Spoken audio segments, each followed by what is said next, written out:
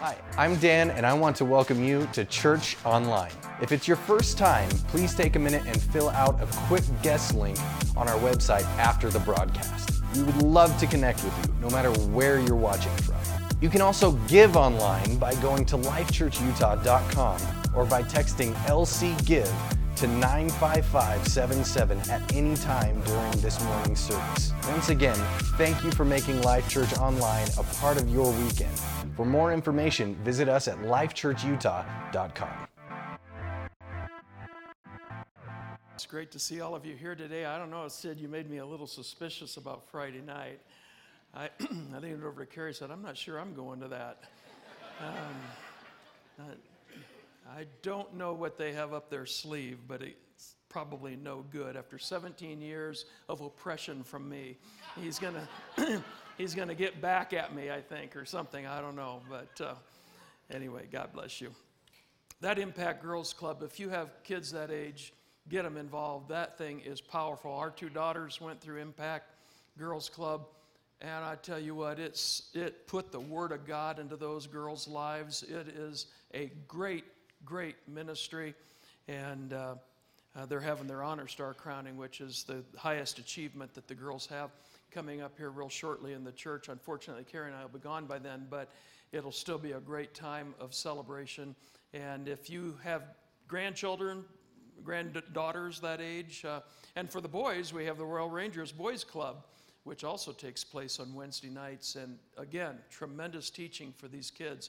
We invite you to be involved in that. Why don't you get your notes out for today's message? I want to talk with you today about discerning the will of God for your life, the direction of God for your life, His guidance.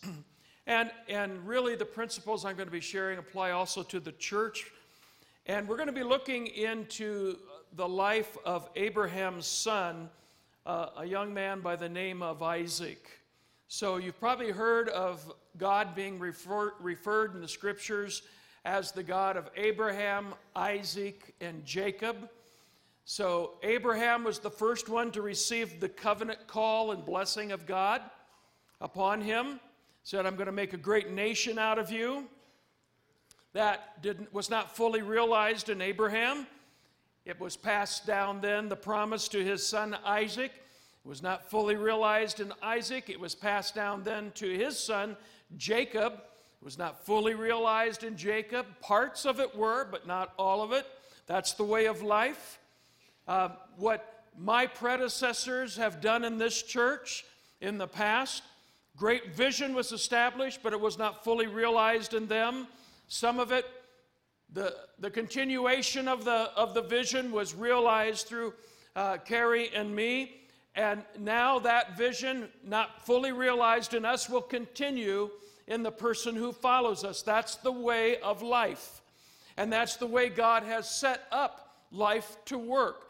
And sometimes that can be, there are parts of that that can be joyful. There are parts of that that are less exciting, but it is nonetheless a part of the process of how God works in humankind. And in this particular case, it's how God is working in the nation of Israel, which was not a nation at the time of Abraham or Isaac or Jacob, but which became a nation under Moses.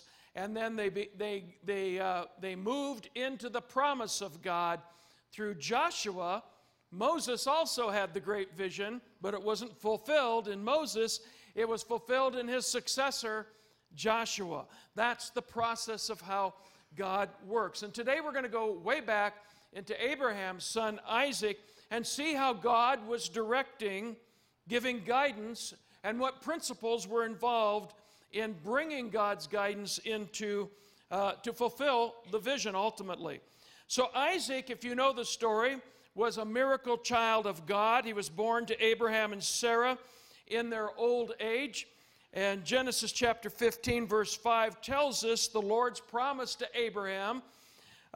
Then the Lord took Abram outside and said to him, look up to the sky and count the stars if you can. That's how many descendants you will have. I read somewhere, if I remember correctly, and this may not be totally right, so I know all of you that are really into Google will probably Google, see if I'm telling you the right number or not. But I heard, if I haven't, this just comes to my mind, 90 million stars or something that we have discovered. But there's like, so you can Google it, but don't yell it out in my message. You can tell me afterwards if I'm right on that or not. But at any rate, what they're seeing now is that there's an infinite number beyond that. And so what God was saying to Abraham was not an exact number. He was giving a concept or an idea that God was going to bless him beyond what he perceived capable. That's the idea that Abraham was given in this particular scripture. Now, when God made that promise to Abraham, he was about 90 years old and had no children through his wife Sarah. So the probability of that promise coming to pass probably wasn't very great in the natural, that's for sure. But early on in Abraham's relationship with God, God established a principle, and I think it's a principle that you and I have got to learn for our lives as well. When the Lord promised a child for Abraham and for Sarah in their old age, the Bible tells us that they laughed. I think if God made that kind of a promise to Carrie and me, we would cry. We would not laugh. We would cry over that, unless it was a boy. Because all I have is girls, and I would go for it. Would you go for it if it was a boy? No, I didn't think so. Either way. At any rate, so we would probably cry. Genesis 17:17 says, "Then Abraham laughed to himself in disbelief. How could I become a father at the age of 100? So he's about 100 here at this particular time. And then in chapter 18, verse 12, it says about Sarah, "So she laughed silently to herself and said, 'How could a worn-out woman like me enjoy such pleasure?'" Now see, honey, pleasure, of having another child. In her case, the first child. Especially when my master, my husband, is also so old. So it just seems so unbelievable to these two people of faith. But then the Lord went on to tell them why this miracle would happen. And this is the principle that I want you to get into your heart. It's found in Genesis chapter 18, verse 14. The Lord asked them this question, which is a principle. Is anything too hard for God? Whatever you're facing in life, is that beyond God's capability? Is cancer too hard for God? Is heart disease too hard for God? Is poverty beyond God's capability of handling? Absolutely not. Nothing is the point here, is nothing is too hard for God. In fact, that's the same word that came to Mary, who would become the mother of Jesus, when the angel came to her and told her, "You are going to become the mother of the Messiah, the mother of Jesus, the long-awaited one." What was her response? Oh, yippee? No. She said, "How could this be? I'm not married. I'm a virgin. There's no way in the natural that this can take place." But the angel said to her in Luke chapter 1, verse 47, "Listen, nothing is impossible with God." And it's your belief in that which will release that into your life. The same word that God gave to Mary, the same word that God gave to Abraham and Sarah, is the same word that God is saying to you and me. And we've got to get this truth deep within our hearts. Nothing is too hard. Nothing is impossible with our God. Now, let's face it, we tend to look at things on the basis of what we perceive with our physical senses. We all do this. We've been born into this world. Our 5 physical senses help us to relate to this world, and therefore, we see things through natural eyes, not spiritual eyes. That's the natural thing for people to do. But what God is doing in your life is greater than a natural thing. He's doing a supernatural thing in your life, and He wants you to begin to see with supernatural eyes. Listen, you can be saved and serve Jesus with natural eyes. You can live your whole life without ever seeing God work a miracle other than salvation in your life, because you never grow beyond the natural. You have to be willing to grow beyond the natural and start allowing God to give you eyes that are going to see things that are not apparent, I should say, in the natural realm. So that's what God wants to do. What can happen if God is in it?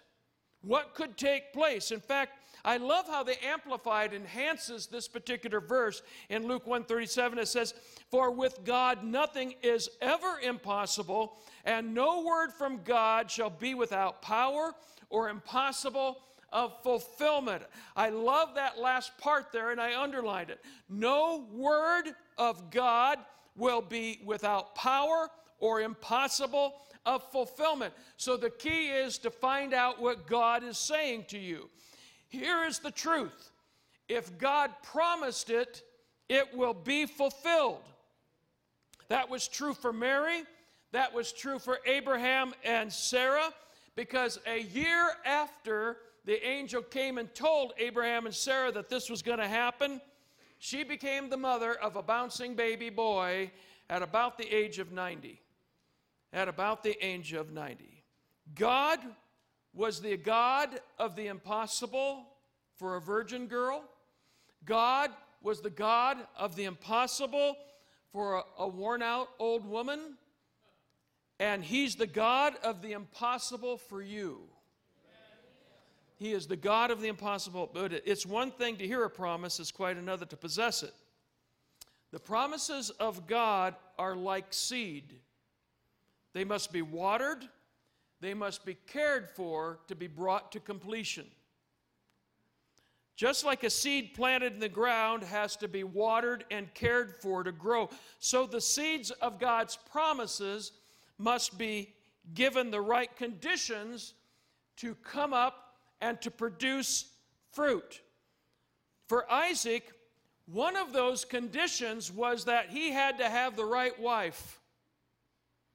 For him to fulfill God's promise through Abraham, his spouse was exceedingly important. The right wife had to be chosen for him, and so Abraham sent one of his servants back to the old stomping ground, the homeland where they came from, back to Ur of the Chaldees, that's up in the nation of Iraq today, back to that area to find a wife from the family that Abraham came from. And from that particular journey and what happened and all of that, I see some very practical principles for our lives today, for our church, when we need guidance from the Lord. All right? So the first one, let me give it to you. The Lord guides those who seek His help. If you have a que sera kind of an attitude about how God is going to move in your life or what He's going to fulfill in your life, you will never experience the guidance of God within your life. The Lord guides those who are seeking His will for their life. Abraham's servant sought God's help. He had been sent to find a wife for Isaac, but he had no idea who this woman would be. All he knew is that she had to be more than just outwardly beautiful. She had to have a certain quality of her heart. And if she and Isaac were to fulfill the promise that God had established through Abraham, this woman was critically important to Isaac's life, to that fulfillment. Now, I knew that I needed a wife who would have that same kind of heart if Carrie and I were to fulfill God's will, or if I, at that point, I didn't know who she was. If I were to fulfill God's call upon my life, when I received the call of God to become a full-time pastor and minister at the age of 16, I had no idea who Carrie was. I had never met her. But it was critical that I find the right person who would help me fulfill God's vision that he had placed in my heart. And I found that heart. I found that spirit. I found that vision in Carrie. And I will tell you that today we are celebrating 46 years of marriage together and working for God. That's what Life Church has got to have in your new pastor. More than talent, more than anything else, he must possess a heart for God and a sensitivity to the Holy Spirit if this church is going to fulfill its God-given vision. It's critical. And that's what Abraham's servant needed for Isaac. She had to be a person with a special heart if they were to fulfill the promises of God that had been planted in Abraham's heart. So the servant prayed, and this is what he prayed in Genesis 24:12. O Lord, God of my master Abraham, please give me success today and show unfailing love to my master Abraham. And then he went on out and he made the request. He asked God that when he entered the village, that a young woman might offer him a drink of water from the well, and that she would also offer to water his 10 camels. Now I'm going to tell you, camels drink a lot of water, and they don't have that big hump for nothing. Just like I don't have this big hump for nothing, I eat a lot of food. And camels have a big hump, and the reason for that is because they drink a lot of water. So actually, the logistics of watering 10 thirsty camels was huge. And so would a person naturally just say, oh, let me water your camel here. Here's a cup, here's a glass, No, a person wouldn't naturally do that. So this was an impossible request. Lord, let me meet somebody who will give me a drink. That's not a big deal. But water the 10 camels too. That was a huge deal. That would be the sign that this is the woman for Isaac. And that's exactly what happened. The Bible says in Genesis 24, verse 15, before he had finished praying, Rebekah came out to draw water, and events happened exactly as he had prayed they would happen. And this is what I want you to understand. The Lord will guide you when you seek his help. Psalm 37, verse 23 says, the Lord directs the steps of the godly. He delights in every detail of their lives. God wants the details of your life to go right. Sometimes we get this idea that God is just concerned with the big issues. He wants the details of your life to conform to his word and to conform to his direction and guidance, because he knows that every big thing is the result of 1,000 little things. Every big thing that happens in your life is the result of 1,000 little things. And so the details have got to be right for the big things to be the blessing. I love the last part of that verse. He delights in every detail of our lives. So God cares about who you marry. God cares about your home life. He cares what it's like. He cares what's going on in your home. He cares where you go to school. He cares about the career choice that you make, where you work. And he wants you to succeed in every detail of your life, but you've got to bring him into the details. You've got to ask his help in the details of your life. If you keep him removed from your Monday morning routine, he will stay at a distance. You've got to say, God, I need you in every detail of my life. God, I'm getting ready to drive down Interstate 15. I need your help in the detail of driving down this crazy highway. You understand what I'm saying? You've got to get God into your school. You've got to get God into your workplace. You've got to get God into your neighborhood, into every part of your life. And when you do that, he will begin to guide and direct you. Now, let me give you some insight into how to determine the will of God for your life, because not everything you feel is the will of God. So, number one, God reveals his will through his word. Through his word. Every time people have missed God, it's because they have failed right here. They haven't followed the principles of the Word of God. Doesn't matter what you're sensing in your life, if it doesn't line up to the Word of God, you go by the Word of God, not by what you're sensing, not by what you're feeling. In fact, every deceptive teaching that's out there, spiritual teaching, every deceptive spiritual teaching, hear me, every deceptive spiritual teaching has its roots right here. It distorts, it ignores, or it adds to the Word of God, the Bible. If any spiritual teaching is adding to the Bible, reject it. It's not of God. If any spiritual teaching you hear is distorting somehow the Word of God, you reject it. It's not God's will. That's how critical this is. This one principle is the most important part of discerning the will of God and the guidance of the Spirit. God never leads you to do something, never leads you into a new revelation that is contrary to His written Word, the Bible. Psalm chapter 1, verses 1 through 3 says, "Oh, the joys of those who do not follow these deceptive teachings or stand around with those who follow them." I'm kind of modifying this a little bit. Or join in with all of that. "But they delight in the law of the Lord, meditating on it day and night." In other words, they bring it into every part of their life. And because they do that, they're like trees planted along a riverbank. Man, they are solid. They are nourished and they are solid and they bear fruit.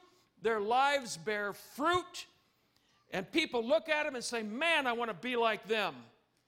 Because they're bearing fruit and their leaves don't wither and they prosper in everything they do. How many of you up for that?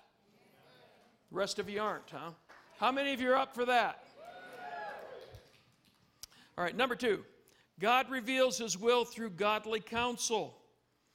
God will put godly people in your life who can be trusted to give you sound advice. So you need to identify those who those people are. They need to be mature believers who have good wisdom. Not every believer is a mature believer. So be careful who you allow to counsel you. Because some believers have the root of bitterness going all through them, and they find fault with everything. Those are not the people to find guidance from. You find guidance from good, mature people. God will use them to help you. Proverbs 11:14 says, "With good counselors there is safety." Number 3, God reveals His will through biblical teaching and preaching. God can and does speak through preaching and teaching of His Word. I remember a number of years ago, I walked up the aisle over here, and a lady met me right over here by the end of the aisle there, and she says, the service was just starting, and she said, "Pastor, I need to meet with you. I've got some heavy issues I need to talk with you about." And I said, "I'll be happy to meet with you." And I said, "Just call the church office, and the secretary will set up a time when you can come, and the two of us can get together." And so it was set. That's what she was going to do. We were going to meet together, and I preached that morning. She came up to me after the service was over, and she said, "I don't need to meet with you after all. Every single question I had, you answered in the message this morning.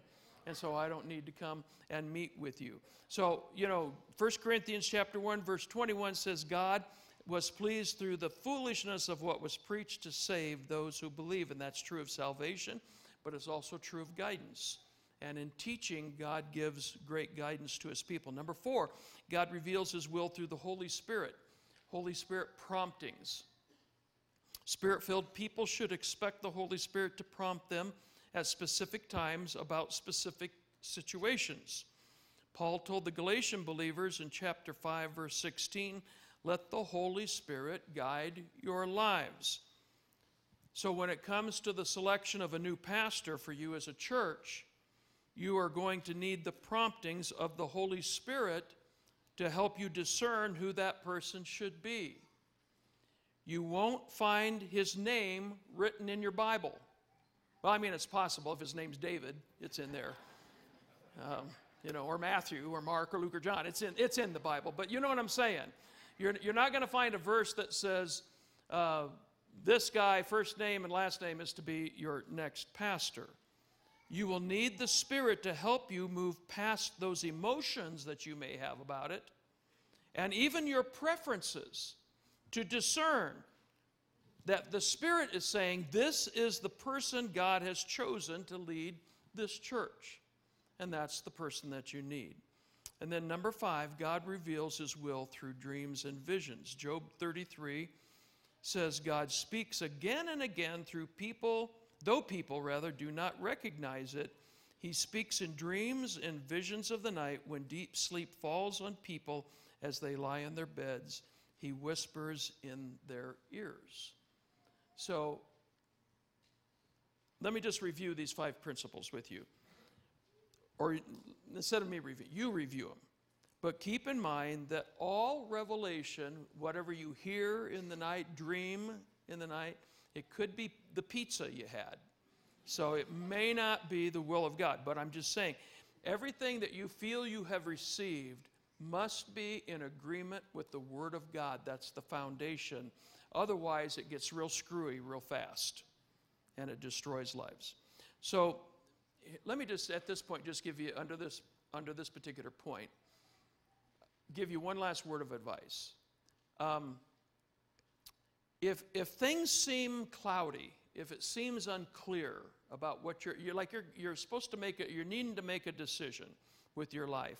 Maybe it's something with your job or a career choice, your education, or whatever that might be. Even a spouse, potential spouse, anything like that. Buying of a home, the buying of a car. If things seem, you've prayed about it and it seems cloudy, my advice to you is wait. You wait until it's not cloudy anymore. If you make a decision during a cloudy time on an emotional preference, the chances you're going to make the wrong one are huge. And a word to the wise is sufficient. Folks, I'm just telling you, I've blown it on the basis of that before, and I don't want that to happen to you. So if you're feeling a little cloudy about it or uncertain about something, you wait for clarity. If you make a major decision without that clarity, it can go south on you. So wait. All right, the second principle I want to give out of Isaac's experience here is where God guides, he provides. And one of the great indicators of God's guidance is his divine provision. God was guiding Isaac's life, and he provided a wife for him. Now, you may not have the ability, you may not have the finance right now to do what you believe God wants you to do with your life. But if you will follow the leading of the Spirit, God will provide everything you need. I am doing all kinds of things that I did not believe I could do 40 years ago. God will guide and provide for his guidance. And sometimes you'll step into something and say, God, I can't do this. But God will provide the ability to do it and the finance to do it if it involves money or whatever. But God will give that to you. He'll either give it to you or he'll give it to you personally, or he'll give it to you through others. Others will come along and bless you that way. He'll bring the right people into your life. Now, when Israel left Egypt, they had been slaves. They had no possessions, nothing. And so they're just the clothes on their back, which were tattered and worn out. So they're heading on out of Egypt. But the Bible says that Israel plundered Egypt. Well, now, usually when you plunder, it's because you have the heavy hand. You got the sword, and you can go and you're stronger than the victim and you can plunder or take what they have. That's not the case. The Egyptian army was top rung of the ladder. Israel was nothing, but Israel plundered Egypt. Why is that? Because Exodus 12:36, the Lord made the Egyptians friendly toward the people of Israel, and they gave them whatever they asked for. Can you believe that? It was God's will for them to leave. So, in order to give the provisions just ask your slave owners, and they'll give you, hey, I'd like that gold bowl over there, yeah, and I'd like your savings account, please. How about your credit cards? Give me all your credit cards. Oh, yeah, here they are. Boop, boop, boop, boop, boop. You know, I'm going to give you everything that you need in order to make this successful. And so that's how Israel plundered Egypt. And that takes place because you're in the will of God, and he's bringing provision. Israel was in God's will, provision followed, and the same will happen to you as you follow God's plan for your life. But listen, a lack of provision can also be a sign that what you're wanting to do is not God's will. Now, a lack of provision initially is not necessarily an indicator that it's not God's will. You may need to pray and fast it in. But if after a period of time you've prayed and fasted over this thing and it hasn't turned around, it could be an indication that God is not in that, because where God guides, he will provide. The third thing I want to share is this: God's provision is abundant. Scarcity is of the devil. Abundance is of God. Jesus said in John 10:10, the thief, he's talking about Satan here, does not come except to steal, to kill, to destroy, but I have come that you might have life and that you may have it more abundantly, to abundance. For Isaac, God provided a wife, but not just any wife. Genesis 24:16 takes the time to tell us about her. It says, she was stunningly beautiful. And the Hebrew word translated beautiful here means good and bountiful and fine and best and precious and pleasurable. That's the wife God gave to Isaac. In other words, she was a 10. That's God's nature. The Lord always provides with abundance. Ephesians 3:20. Now glory be to God, who by his mighty power at work within us is able to do far more than we would ever dare to ask or even dream of, infinitely beyond our highest prayers, desires, thoughts, and hopes. That's the way God works in our lives, and when he does, we give glory to him. Amen? Because he's doing this for us. So don't be ashamed when God blesses you. Accept it and thank him for it. But this is important. God doesn't give to you in order that you can hoard. He gives to you so that you can give away. You are just and if you start hoarding, the supply to you will start drying up. You've got to just start giving it away. You've got to start giving it away. You've got to start releasing it back, because that is the will of God. It's not to you, it's through you. All right?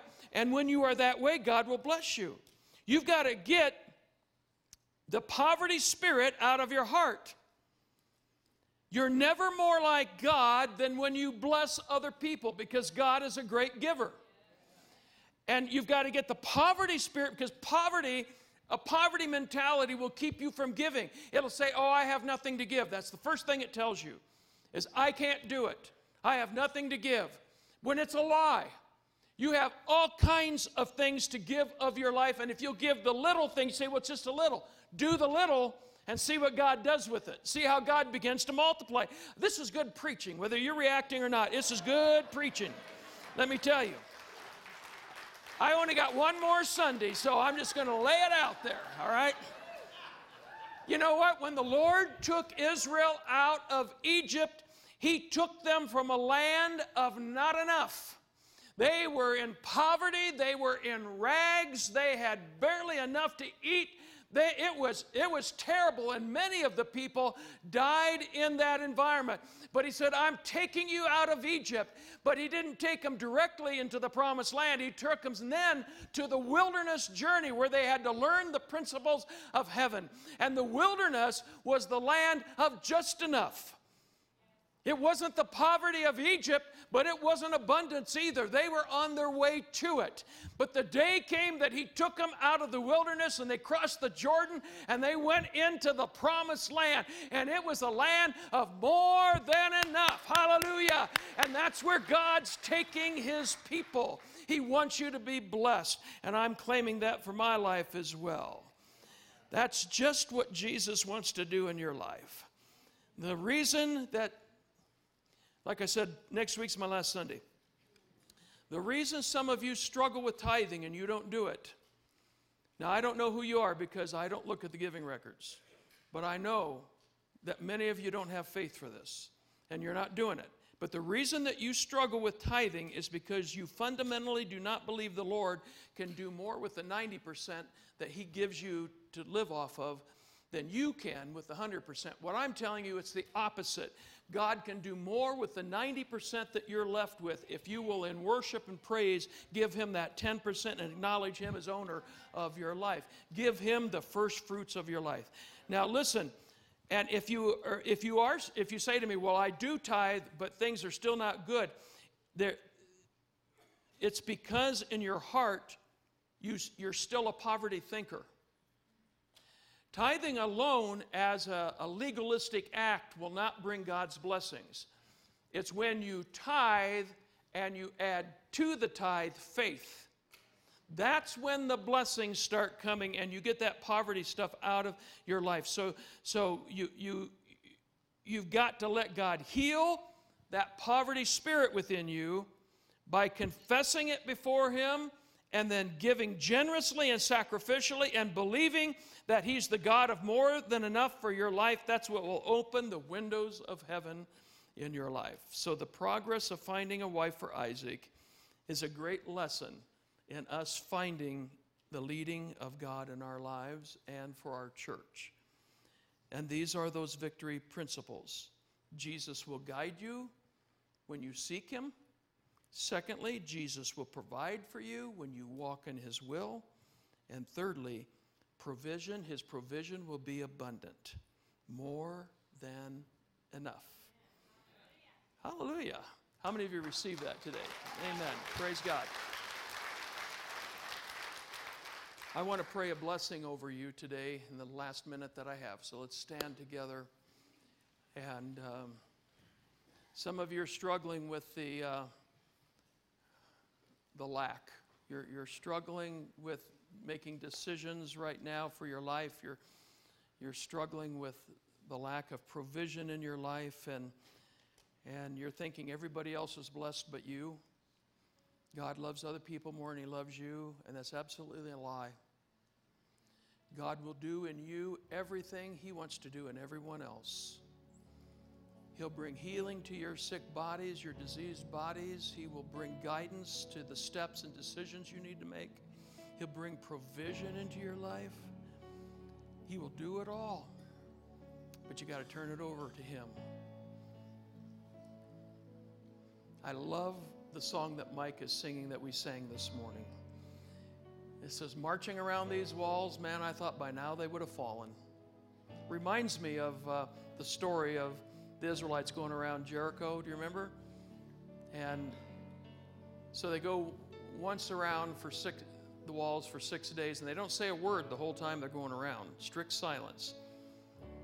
And they're probably scratching their heads saying, what is this about? Well, God told us to do it. Okay. So day number 6, is this really going to do anything? But then day number 7 comes.